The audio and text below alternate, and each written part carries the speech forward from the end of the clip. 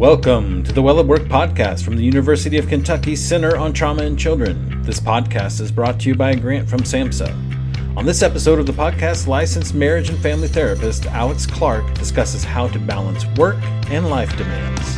And now, Alex Clark. Hello, I'm Alex Clark, a licensed marriage and family therapist and project coordinator at the University of Kentucky Center on Trauma in Children. That's just my job title. My tagline is, I have 3 kids, 2 jobs, 1 lovely wife, and no time. In this Well at Work podcast, I'm going to talk with you about how to bring your work and life demands into harmony during a pandemic. During the pandemic, we have experienced relentless threats to our personal safety, our family safety, and our safety in the workplace. We've been asking questions like, how can I work from home when it's so hard to concentrate? What if I bring the virus home with me? Will isolation and technology impact my children's development? How can I take care of others when I'm so worried about myself and those closest to me? In response to those questions, let's briefly turn our attention to the idea of work-life balance. The balance metaphor suggests that a gain on one side could mean a loss to the other side, which is why some have suggested replacing the balance metaphor with one that allows integration in an evolving perspective. For example, let's take a look at this through the lens of Logan, a healthcare staff member working during the COVID-19 pandemic. Logan's daily work includes caring for patients in isolation who are battling COVID-19. Logan's family life includes being available for others when he's exhausted, navigating his children's educational and social challenges, and connecting with his partner while stress runs rampant. Oftentimes, he is overwhelmed, and balance doesn't seem to be enough because Logan has little leeway to alter his responsibilities. Logan needs time and space to make sense of it all. Instead of trying to use limited resources to find some sort of balance, Logan can zoom out and focus on the big picture. Logan notices how stress at work is carried over into home and life, and that this spillover effect also works in reverse. His positive experiences with family and friends insulate him against the difficulties he faces when returning to work. So, now that Logan has recognized that integrating can be more effective than balancing, what can he do next? Here are some tips that may help Logan and those of us like him. First, how we make sense of things matters. I'm reminded of the words of Viktor Frankl where he writes, when we are no longer able to change a situation, we are challenged to change ourselves. We can make new meaning in response to adversity. This meaning-focused style of coping can help us make sense of what is happening and let go of unhelpful goals to generate new ones. Here's an example of how that can happen for Logan.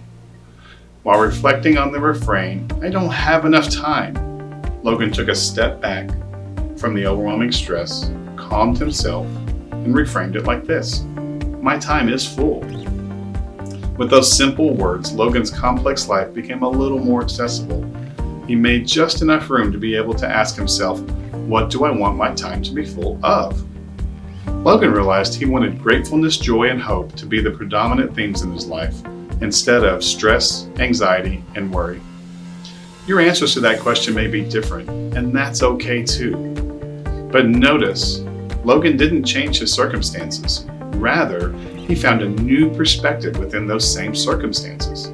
This empowers Logan to respond to the new meaning that's been generated instead of reacting to the overwhelming stress imposed by external circumstances.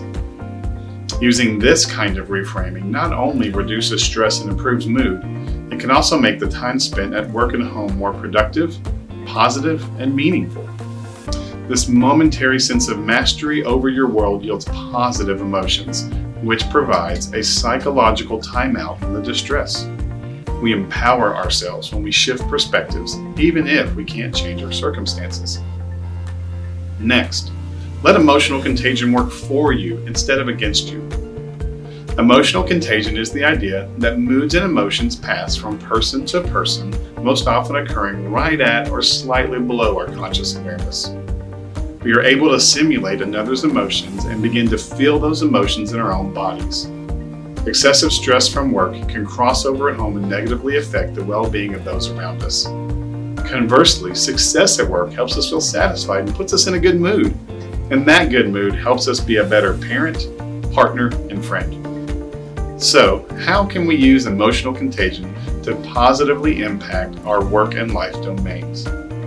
We can start by acknowledging that high-quality social connections are not just a luxury, but a need that we all share. We are influenced by others, but we can also influence others ourselves. By making the decision to spread positivity, we are exerting a positive influence over our world and those around us. As Logan notices more positive things and starts to share them with others, he actively interrupts the "I am overwhelmed" script, giving himself and others a welcome relief. Lastly, remember that the small things matter. With the smallest investment in the right places, you can radically transform the quality of your work, your relationships, and your life. When everything is integrated, one small step in one area can create momentum in many areas. Say yes to your children's request to play. Accept a friend's invitation to connect. Engage your partner in conversation. Cross just one item off your to-do list. The small things matter. When we are mindful of the small things, we develop a habit of responding to work and life demands instead of reacting to all the stressors. Invest in small things and meaning making to fill your cup so you can spill over and spread positivity.